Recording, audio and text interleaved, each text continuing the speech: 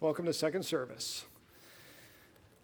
I'm excited. First service was a rehearsal for you guys, just so you know. We got all the bugs worked out, and there were quite a few. There's literally bugs everywhere, and we had to get rid of them. Just kidding.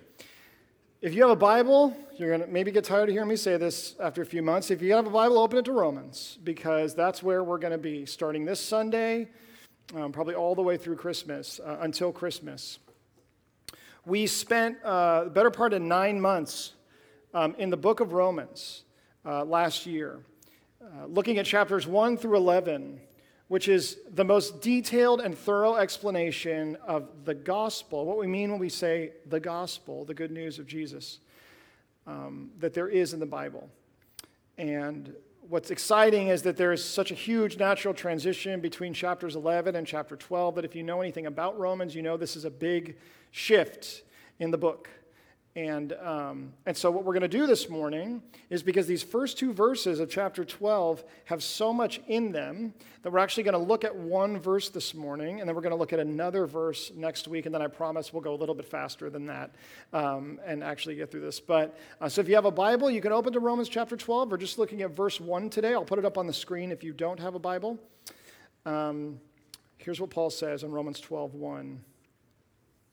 I appeal to you, therefore, brothers, by the mercies of God, to present your bodies as a living sacrifice, holy and acceptable to God, which is your spiritual worship. So you may have heard this verse before. It's a well-known verse in the Bible because of all that it says and what it implies and what is carried with it here. This word in the very first part of the verse, therefore, this is one of the biggest therefores in the Bible.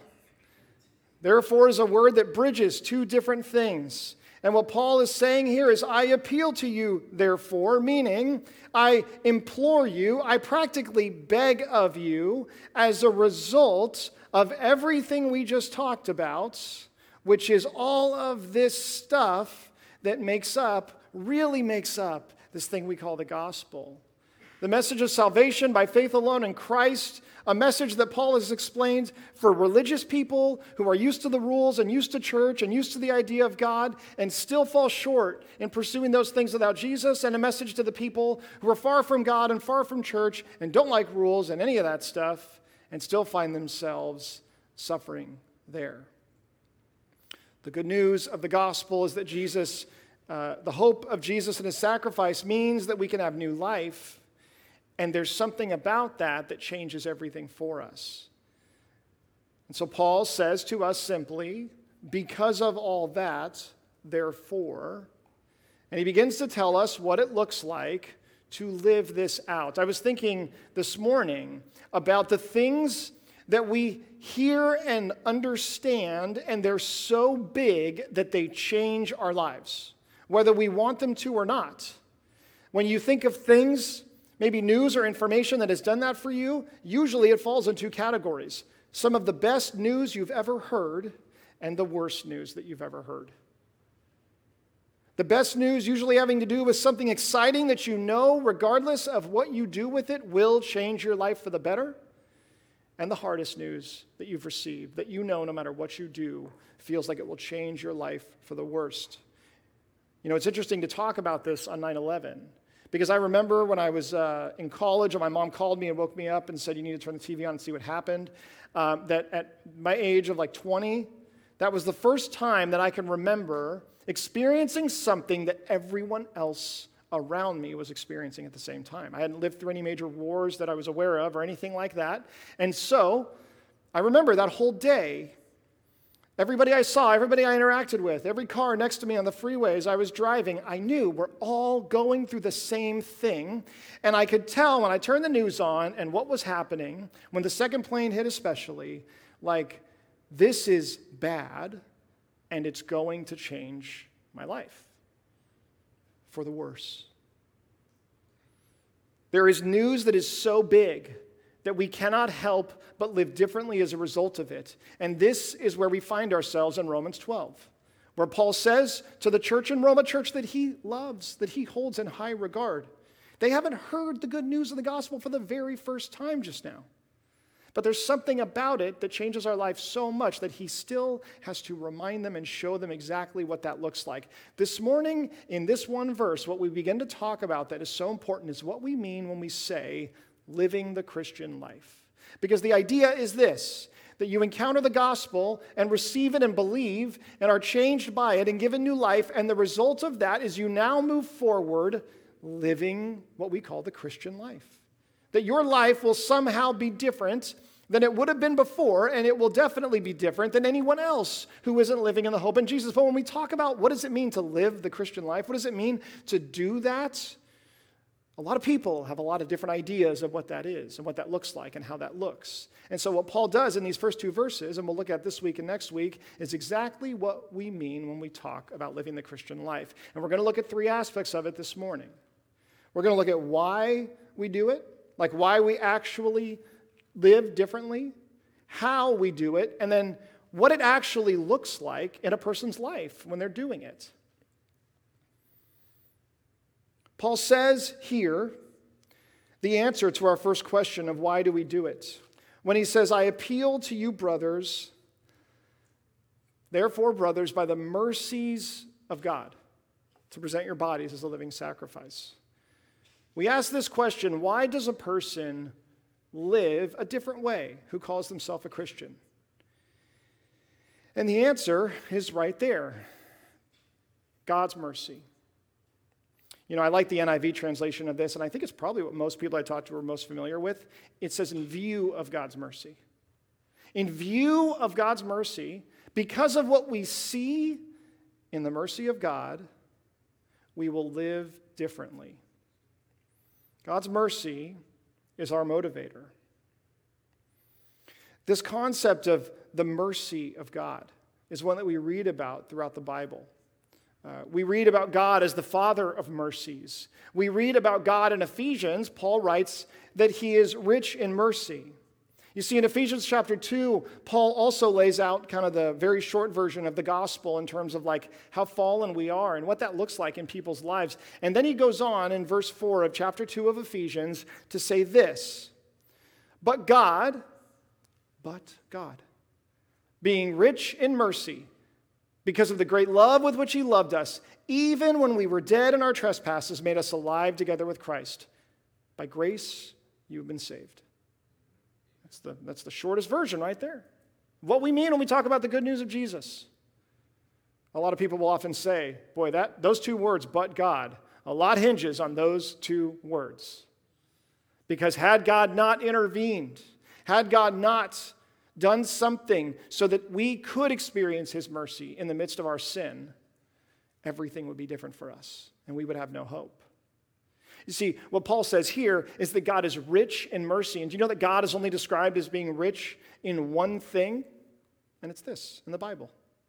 Of all the things that God is rich in, we hear that God is rich in mercy, which isn't often how we think of God. We think of God as being abundant and wealthy in judgment and in punishment and in wrath.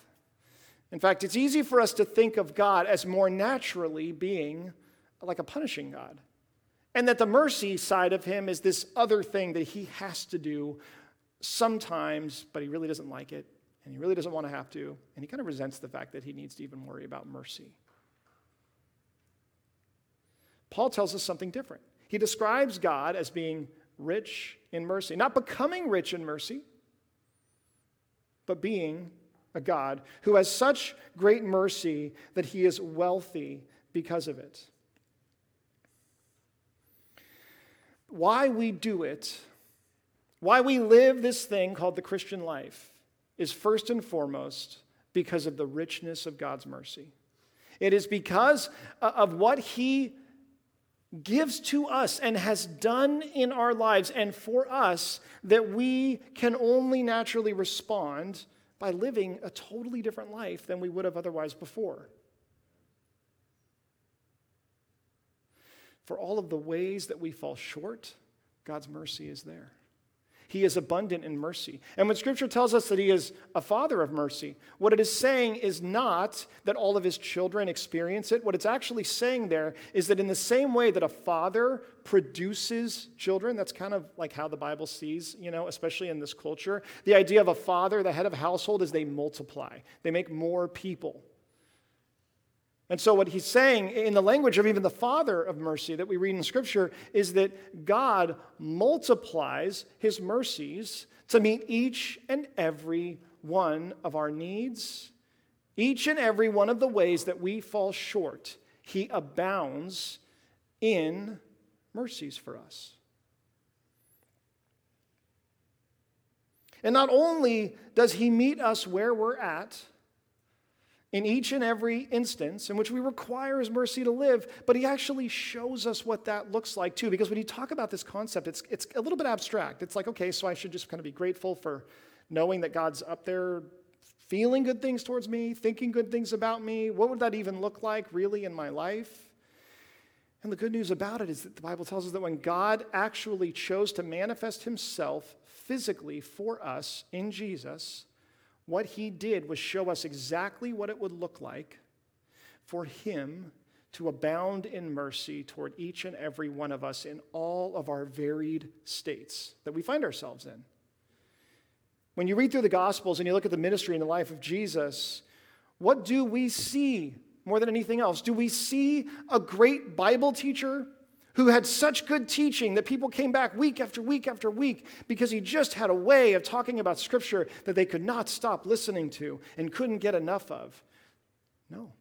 Do we see someone who's such an amazing leader that he's able to get people to do things that they otherwise would never have done to such a degree that people had no choice but to follow him, it seemed? He should be writing books on this stuff. He should be teaching seminars on this stuff. We should be learning the Jesus way of leadership.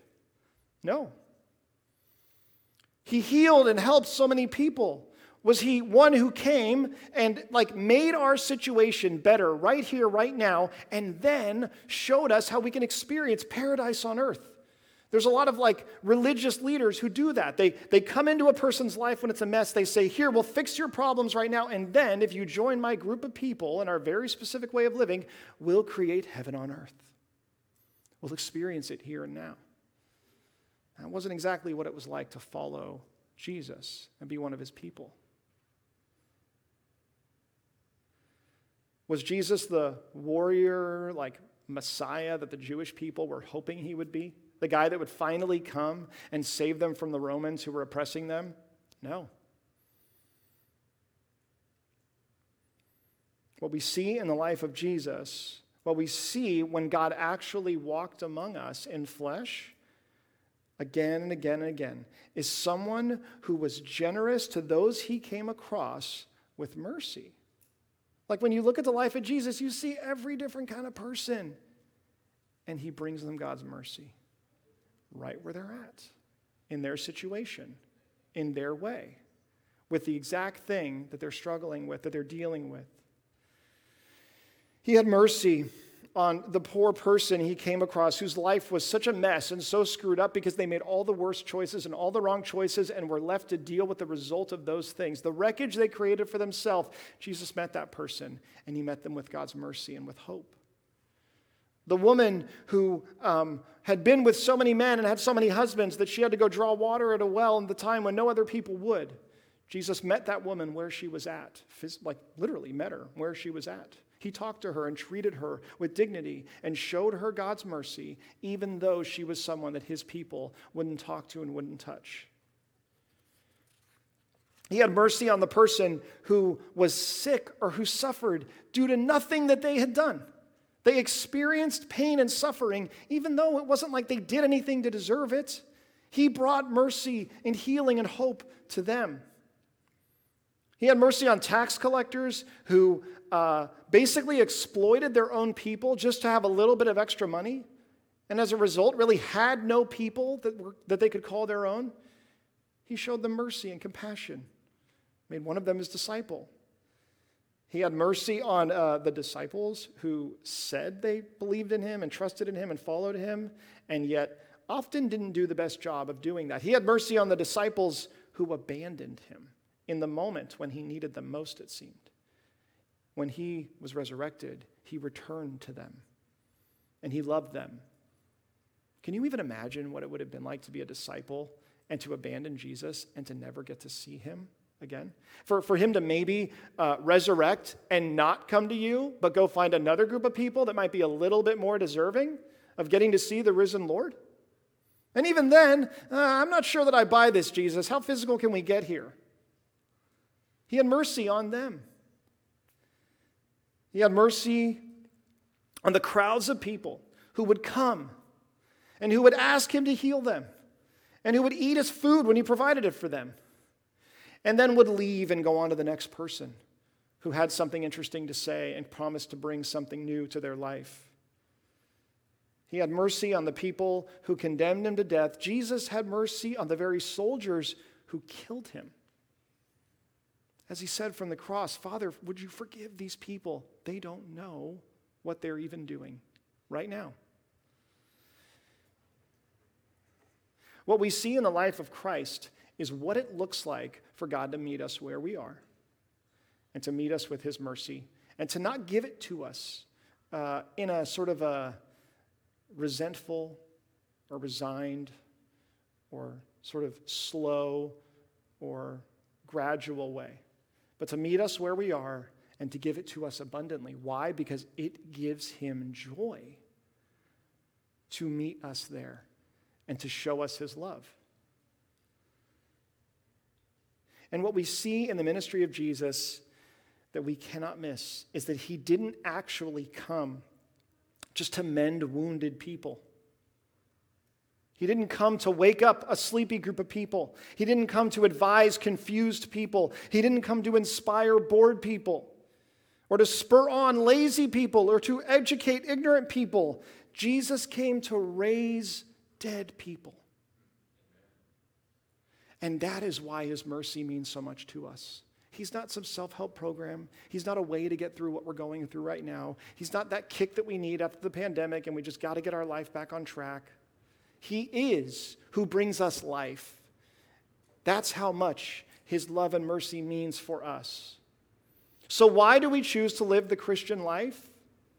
Because of the mercy, the richness of the mercy that God has shown us. This is our motivation. This is the thing that drives us. And yet most people that I encounter, that you might encounter, who would claim to be seeking to live a Christian life are probably not living it out of this motivation. Are probably living it out of fear. Fear of what God will do if we don't. Fear of what our life will look like if we don't get it cleaned up. Fear of what other people will think of us. Or fear of where things are going to go if things don't change. Fear of what will happen if we don't follow the rules as well as we have before. The need to prove ourselves through the things that we do. So often we choose to live this thing called the Christian life differently in the name of Jesus, not because of what he's done for us and our awareness of that, but because of the things we're afraid will happen if we don't. And I can tell you, church, I can promise you, that motivation will not carry you through. That it may work for a while. It may work really well for a short time, but it will not carry you through for the long haul. Because eventually you will give up. Eventually you will grow discouraged. Eventually you will feel overwhelmed and condemned by your inability to live this thing called the Christian life on your own. And the good news is, when you do, guess what? God meets you there with his mercy, new every morning, abounding in it. We will not be able to do the right things, to live the right way, to be truly good if we are doing it for any reason other than God loves me and has forgiven me. This is why, and the why is important, and the truth is, many people miss this and instead just try doing more things and living better and being different without actually really understanding and reflecting on why they would in the first place. The question then is, how do we do this thing? How does a person go about living differently because of what the gospel has done in their life? Paul's answer to it is a single word, kind of two words. He says to present your bodies as a living sacrifice. That's simple, pretty easy. Just sacrifice yourself completely. So everybody go do that, all right? Just kind of dip your toe in that water and see how it feels, see how it works for a little bit, and then we'll come back and talk about it. The way that we live differently is by giving over all of who we are because of the richness of God's mercy. He's enabled us to let go of things that we could never let go of otherwise. To allow Him to be in charge of, to speak into, and to even dictate things that we would never be able to allow Him to or anyone else to because of His richness of His mercy. The concept of sacrifice is huge throughout history. All people groups experience it seems, in some way, especially far back in history. For thousands and thousands of years, every group of people experiences this idea of sacrifice and engages in it in some way. Thousands of years ago, people, like in the Chinese cultures or in the Egyptian culture, sacrificed people, animals, things. And the purpose for that was often to actually prepare the way for the life to come. Their view of the afterlife was that it's probably going to be pretty boring without some stuff to keep me busy. And so I'll go ahead and sacrifice some people, some slaves. They can take care of me in the afterlife. I'll put a bunch of valuable stuff in my tomb. That's what we find in the pyramids. Put some animals in there because pets are important, right? Egypt, they're really into cats. A lot of cats, right? So that fact is great if you're a cat lover or if you're a cat hater, you see? Because if you love cats, you understand why. If you don't, you're like, well, great then. They sacrificed all these cats. I guarantee you if this were like a real thing, like my kids would each have a list of things that they'd be like, yep, can I bring it with me, right? One would be pointing to like Pokemon binder, the other one would be pointing to the dog, and it would be like the dog would run away, right? If you were a slave back then, you maybe want to get out of town when it looks like the ruler or the general is starting to get sick and be under the weather, right? In fact, the terracotta soldiers, you may have heard of these. They find them in China. These were a big deal because it was a turning point in the way that people prepared for the afterlife, because these generals and leaders they didn't figure out, they just decided that they would make these soldiers, all the slaves are like, thank you. The other real soldiers are like, this is a good, I'm sure they had support by them. I'm sure they took a vote with the armies and they're like, okay guys, there's two ways we could go with this. You could all sacrifice yourselves and I have an army in the afterlife, or we could just make these really nice statues. And they were like, we'll all make one, you know.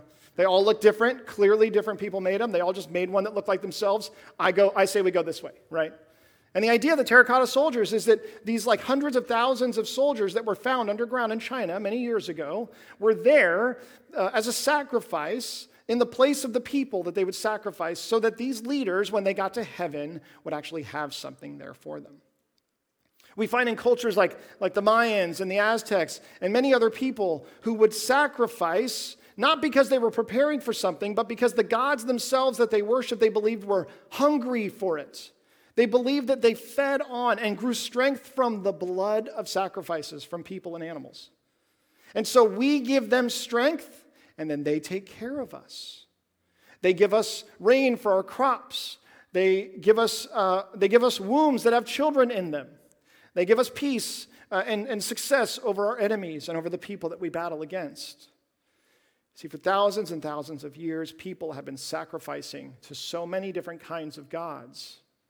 And each and every time, the point of it was because we wanted something that we couldn't otherwise get, or because God needed something that he otherwise couldn't get. The God that the people worshiped needed something from them to be complete, or the people needed something, and if we did this thing, then maybe we'll get it.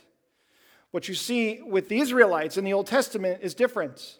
You see sacrifices that have to do with sin as a way of showing God the seriousness that we recognize our sin was in repentance. But the majority of sacrifices you see are called burnt offerings, which is what burnt offering sacrifices, which is what Paul's talking about here. Because Paul wouldn't tell the church to sacrifice themselves for their salvation, for their standing with God, because Jesus has already been sacrificed. We don't need to make any sacrifice for that. We don't need to do something to earn that. That's not what he means. What he means is this thing that the Israelites engaged in called the burnt sacrificial offering. And the idea was that this was a thing that happened during holy days, during festivals and things, as a way of just worshiping God, showing our gratefulness to God and his faithfulness to us. In other words, the sacrifice of God's people was the result of what he had done. It was not because he needed something from us to be complete. Now, at the time that Paul writes this to the church in Rome in the first century, there were sacrifices going on in Roman culture. They had a lot of gods. They sacrificed a lot of animals and a lot of things to those gods. And the idea was, it usually happened during celebration, that it gave you some kind of blessing from that god. You would get something good if you gave some kind of valuable sacrifice to the god of your choice. And by doing that, you would receive a specific thing, whether it's a fertility god or a rain god or a sun god or things like that. God of love, the God of war. What's really crazy is that Christians in the first century were considered a cult of atheists. And they were considered a cult of atheists because they didn't have a temple to worship at, because they hadn't appointed a priest in all these fancy robes who would lead them, and because they didn't offer sacrifices to the gods. Because they didn't engage in the same activities that other people did with their gods, the people looked at them and said, well, then they must not believe in gods. They must not have gods. And so Paul's message to this group of people who were known for not sacrificing, who were known for not doing any of those things that people used to do and have done for so long, was that we do offer sacrifice. We do respond to God with a sacrifice, but it is not just our favorite sheep or lamb. It isn't a pet. It isn't the valuable things that we have. And it isn't people who are not us. The sacrifice that we give to him is ourselves. Paul raises the bar significantly on how followers of Jesus respond to the gospel. How we do it is we give everything. Because he's delivered us from death, from condemnation, because we no longer are slaves to sin, and because God is for us. We celebrate that. We respond to that the only way that makes sense, which is to give all of ourselves over to him and to trust what he will do with that. To be a living sacrifice is to give every part of our life over to God. This is how we live the Christian life. This is what a person seeks to do, is to give every part of our life over to God. That sounds easy. Just go and do it, guys. Not that hard. When in doubt, give it over to God. It's that easy. And if you want to be more specific, actively, we obey God in anything he says. And kind of what seems like a more passive one is that we thank God for everything he sends. We develop a posture in our lives where we recognize that God's will is greater than ours, and we recognize that we won't even view the things that happen to us the same as people who don't have a hope in Jesus. We will obey what he says, and we will work to be thankful for the things that he does. We give God power over every single part of our lives. We hold nothing back. And why does it have to be everything? Why does it have to be all? You see, when you gave a burnt offering, when you gave that sacrifice, it's one thing to just kill your most valuable animal and go, there you go, God, I killed my most valuable animal. Now, if only I could find something to do with this. Oh, I'm sure I could find something to do with this. No, God said you have to burn it. But he doesn't say just cook it perfectly, because then you'd be like, well, I think I can definitely think of something to do with this. He says, allow it to be consumed by fire. You are to not benefit from this thing that you're giving over to me.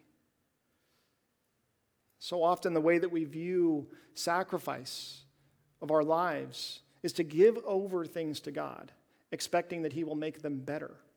And then it's like the best investment we ever made. We end up enjoying that thing so much more, when in reality, we simply give it over to give it over.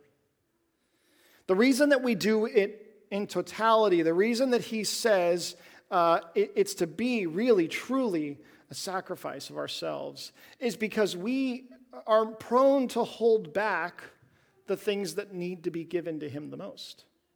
We're selective by nature, right? Like, oh God, I can give you this, I can give you this, I can give you this, and I can't believe those people can't. But just let me have this, and let me hang on to this, and let me keep this, right? That's not the language of a burnt offering. That's not the language of a sacrifice in the way that Paul talks about it. We are to give over everything. And imagine having a diagnosis for something like cancer and going into the doctor and getting a scan of your body to tell you where it is and if it is there. Maybe you've been in treatment and you're going to see if it remains. Now imagine you go in and they say, well, the scanner's broken. It only works on half your body. Anyway, hopefully we have good news for you. That wouldn't be sufficient. That wouldn't be enough. Part of the way is not the same. I'm the kind of person that if the scanner did everything but like a finger, I'd be like looking up finger scanners to find that last bit of assurance. It's like marrying a person and putting your ceremony together and looking at this list of vows and going, would it be cool if each of us just picked like 5 of these and that we just say like, let's do those 5? I mean, this is a big list. These are a lot of things. Let's just be faithful in these ones, okay? We'll probably still do better than most people. It doesn't really work that way. Part way doesn't really get you there. And what we see, again, in the way Jesus is with people, the way that we see people interact with Jesus when this very thing happens, is he is often asking them about those things that they've held back, which is why they really get uncomfortable sometimes with Jesus. People will come to him and they'll be very proud of the things that they have given over, the things that we are doing well in living the Christian life. And Jesus will simply say, have you thought about this? The rich young ruler comes to Jesus and says, I have followed all the rules. I'm so good at following rules. People know me. They look at me. They say, that guy, he is a good rule follower. And Jesus is like, could you just give your money up then? And he's like, hold on a second. God gave me this money because he wanted me to have the money, okay? My friends and I all decided that, okay? In fact, they feel the same way. They're rich too, okay? God doesn't touch the money. He wants the rules. That's fine. Jesus says to him, it's harder for a camel to go through the eye of a needle. Couldn't get any clearer than this. Than for a rich person to enter heaven. Why does he say that? Because of how hard it is for that person to give over something like that in their lives. I'll just hold this one thing back. I'm doing pretty good. Definitely better than those people. Definitely better than that person. When Mary and Martha, Jesus comes to their home, these sisters, and one of them spends the whole time at his feet and just being with him, just spending time with him, just wanting to be in the presence of Jesus. The other one is busy doing all these different things. And she comes up and she's like, Jesus, she's not doing anything. I'm doing everything. And Jesus asks her, he says, can you do this? And we look at that and we say, God, I will do any chore, any task, any activity, any physical thing that you need, I will do it. You ask anybody, they'll tell you, I'm good at doing all the stuff for you. And he says, then can you give over being with me? Can you also be in my presence and let me be enough? Then watch what it does to the things that you do and how it changes your ability to do those things with the right heart. The young lawyer comes to Jesus, the Pharisee, and he says, how do I be righteous? What do I do? And Jesus says to love his neighbor. And he says, well, who's my neighbor? And then it gets really tricky. Because Jesus tells him who his neighbor is, and he's like, come on, Jesus. And man, there are some of us, there are many of us. I mean, I think if we're honest, it's really all of us. We actually, especially in living the Christian life, the way that we would characterize what that looks like is to love the people that we love the best. Oh man, you ask that person love, man, you want to talk about like, I will bring them a casserole, no question, right? I will show up at their doorstep when they need it. I will be there at the other end of the phone. I will do whatever I can for those people who have made the biggest impact in my life, who mean the most to me, who I think are the most valuable and the best. And then what Jesus says to this person is he says, the parable of the Good Samaritan. This person who chose to love the person who was most difficult to love, that would make them seem impure to others around them. that would cause them to be inconvenienced, and they would get nothing out of it personally, like they get out of it when they help their friends. I mean, man, you think about that. Saying, I can do these things, but I'm just going to hold back who I do them for and what it looks like when I do these things. This is how we do it. But the next question, and I think it's really important because this is also an area where, especially as a person seeks to live the Christian life into adulthood, I think we really miss the importance of. And it's something that we often gain earlier in life and we kind of lose sight of. And it's this question, what does it actually look like for a person to do this? And you might be like, well, it's probably pretty obvious what it looks like, right? I mean, it's not that complicated. Jesus says to us, or Paul says to us, in answering what it looks like, what it actually looks like for a person to do this, he says that we are to present our bodies as a living sacrifice, holy and acceptable to God, which is your spiritual worship. You see, what Paul is doing here is he's saying, if you want to do this truly spiritual thing, it's going to be physical in how it plays out in your life. But you want to really, upset people in a Greek and Roman culture at that time. You act like God cares about how they live their lives. You act like God cares about the decisions and the choices they make. I mean, come on. If your God is so big, if he is so transcendent to these things we get caught up in and that we care about and that we find ourselves doing with our time, if he really is a spiritual God, then he's going to change you in here and he's going to teach you things up here. And he doesn't care what you're doing all the time. He doesn't care about the words you use and the people and you're in relationships with and the way you actually physically act. In fact, the Greeks believed the body was just something gods weren't interested in at all. All that mattered was the discussions we have all the time about spiritual things, the philosophy that we talk about, and the new things that we're learning. You see, Paul understood the connection between what happens inside of us spiritually and the actions that follow. In fact, he understands it so well that earlier in Romans, when he talks about sin and people, he characterizes it this way.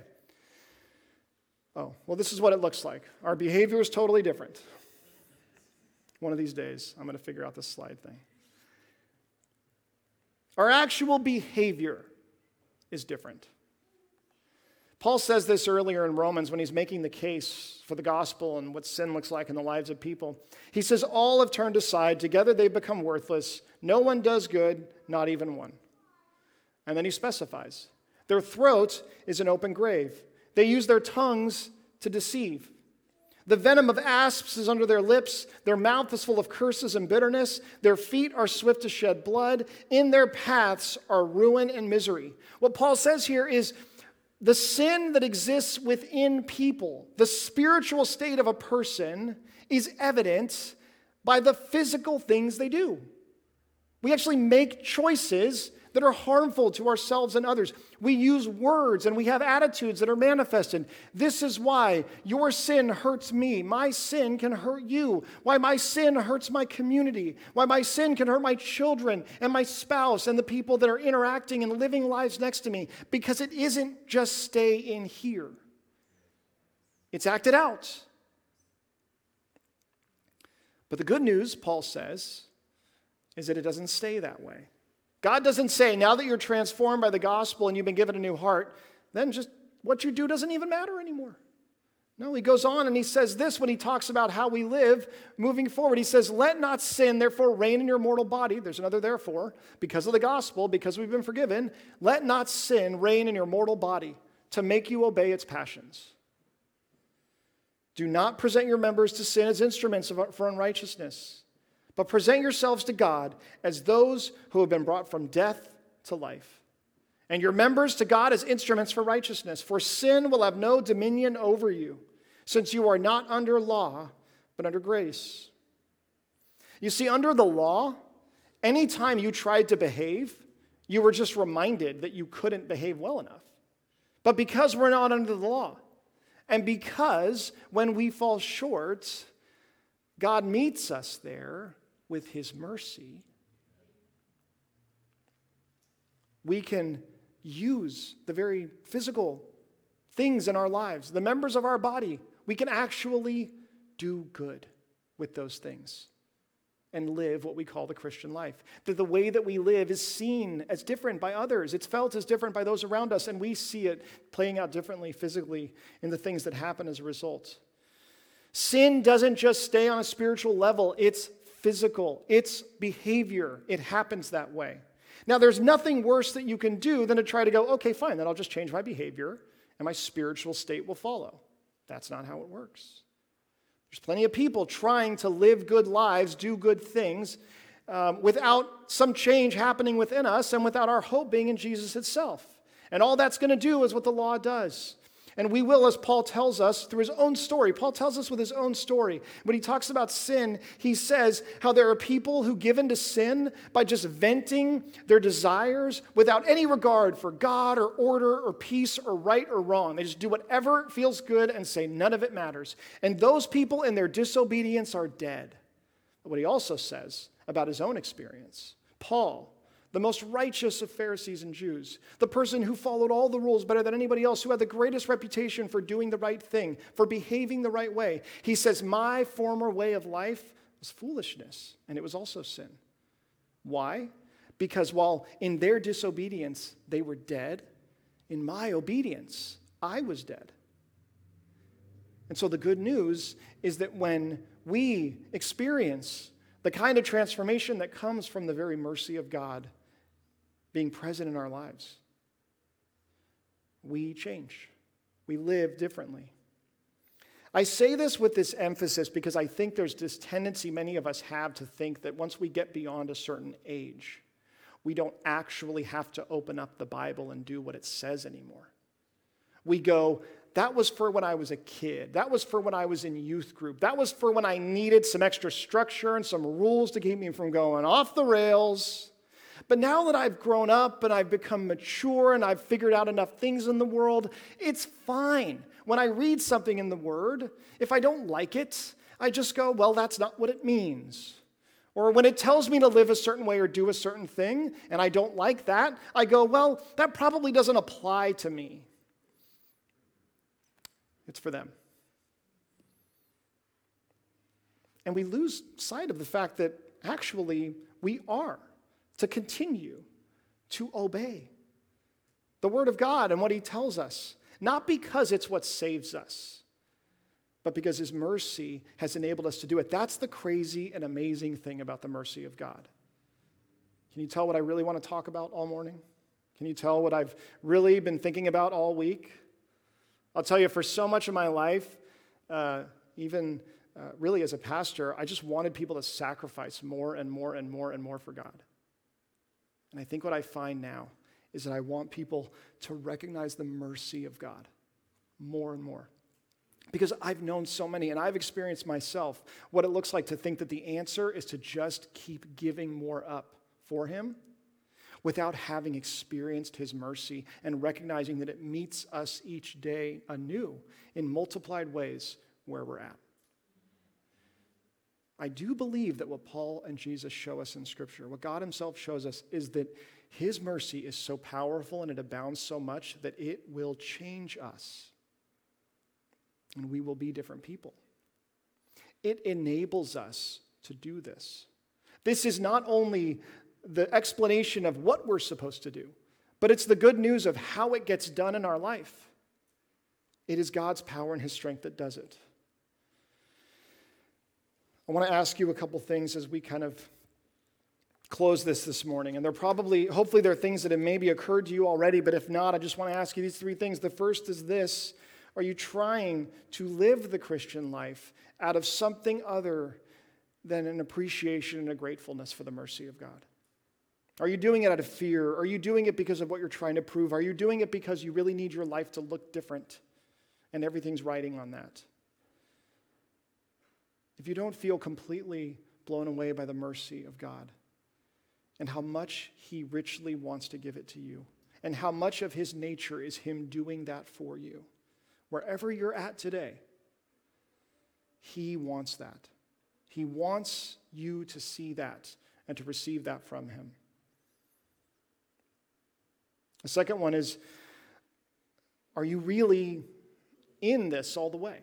Or have you done what so many of us do and very carefully and selectively and very effectively given over some of your life and held back certain other things?